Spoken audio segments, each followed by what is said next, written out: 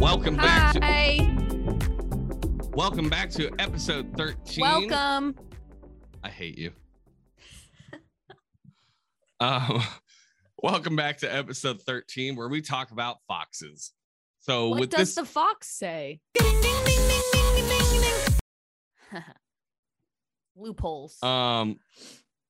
so we're just going to be talking about foxes in general today. We didn't pick a specific subspecies of fox. We're just talking about foxes in general. More than likely, the most common one, which is the red fox. But there are 12 species of foxes. Correct.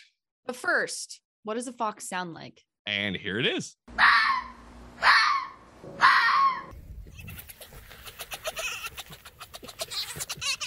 And that is what a fox sounds like. It's very strange. Cute. I mean, No, it's they're cute, but cute. it's kind of strange.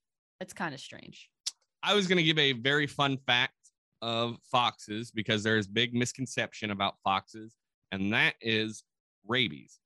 Only 7.2% of foxes that were tested for rabies only tested positive for rabies.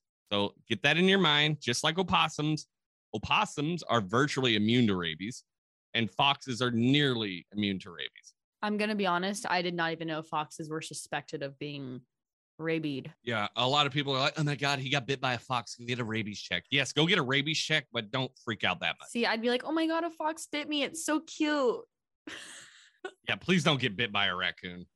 Well, to bring in some facts here, they live on every single continent except for Antarctica. Oh, incredible. They're so widespread. I know. They're so vast. They're so eclectic.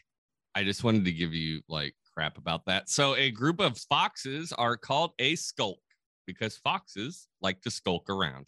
Relatable. Um, I want to talk about their size real quick. So since we're talking about so many species, 12, like I've already said, they can range from a little over 1 pound to just under 20 pounds. It's a pretty big range, but can you imagine a 20-pound fox just like barreling in on you? Yeah, I wouldn't want that. Nevertheless, I wouldn't want a 1 pound fox barreling at me.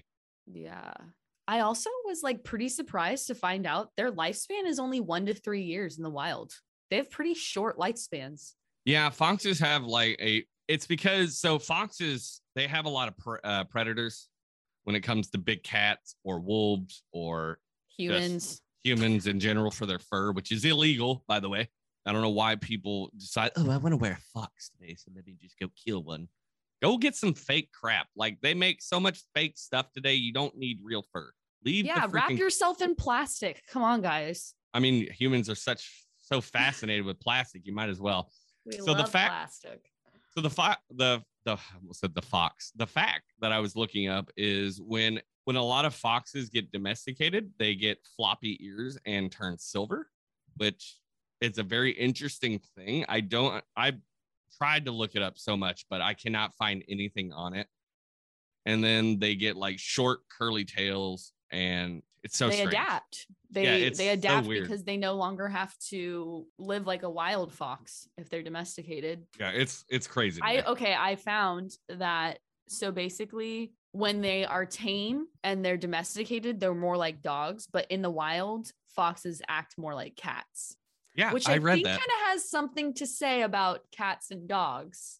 We know cats are wild animals. We've talked about this. I'm not surprised. It's interesting how like foxes are more like cats. They even look more like cats, in my opinion. And their eyes. They have eyes like cats. Similar to cats, foxes are nocturnal. They have vertically slanted pupils, just like she said, and it's increased vision in dim light.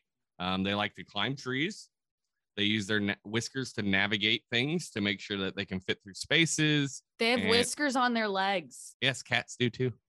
That is so weird. Yeah, it's very interesting how cats and foxes have very similar qualities. Yeah, features and qualities. Like gray foxes, for example, they can retract their claws so they can just pull them in.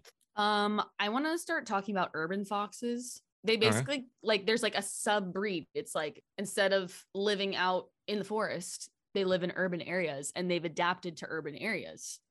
They just like chill in suburban towns and just walk the streets. Well, the issue with that is that sometimes they will attack small children, just like coyotes will. And that look out for the foxes, kids. Yeah, I'm kidding. No, but it is an issue. Just like coyotes are, because they become so used to humans that they will expect food from them and then they'll attack them. We do have an urban fox in this area that I live in. It's called the San Joaquin kit fox. It's endangered and it lives in the San Joaquin Valley. So places like Salinas and whatnot, that's where they have foxes that'll, sometimes attack cats, small dogs, kids. So I guess we do have something to worry about with foxes. Well, the interesting thing also about foxes is that they can hear a clock tick 40 yards away. You keep taking my fun facts, man. Hey, I just, I'm supposed to be the fun fact person. You're supposed to be the person that talks about all of the nitty gritty stuff. Well, did you know that they use the magnetic field to locate their prey? Yes. Because we read the same articles. We probably did, or I just knew already. Did you know they make up to 40 different sounds? Yes, I did. They have a lot of, that's pretty cool. Actually, yeah, I read about that actually the other day when I was just making sure I knew my facts, but I did not know about the 40 sounds. That is a weird thing to me. My favorite thing about foxes is that they steal golf balls. Oh, yeah. They like to play. They're playful little animals. They're playful and they can be mistaken for play and then they'll attack you. I want to talk about how they can run up to 42 miles per hour. That is so fast. It said some of them can run up to 42 miles per hour. All right. I didn't know that one. That's wild to me. That is so fast. 42 miles. I mean, if you think about it, cats can run pretty fast, but then pair that with being wild. And they're technically, since they're like lower on the food chain, like they kind of have to be a little bit more agile. I only have one more fact, and I think this one is super cool. So basically Arctic foxes, which obviously live in the Arctic regions, they don't shiver until it is -70 degrees Celsius or -94 degrees Fahrenheit.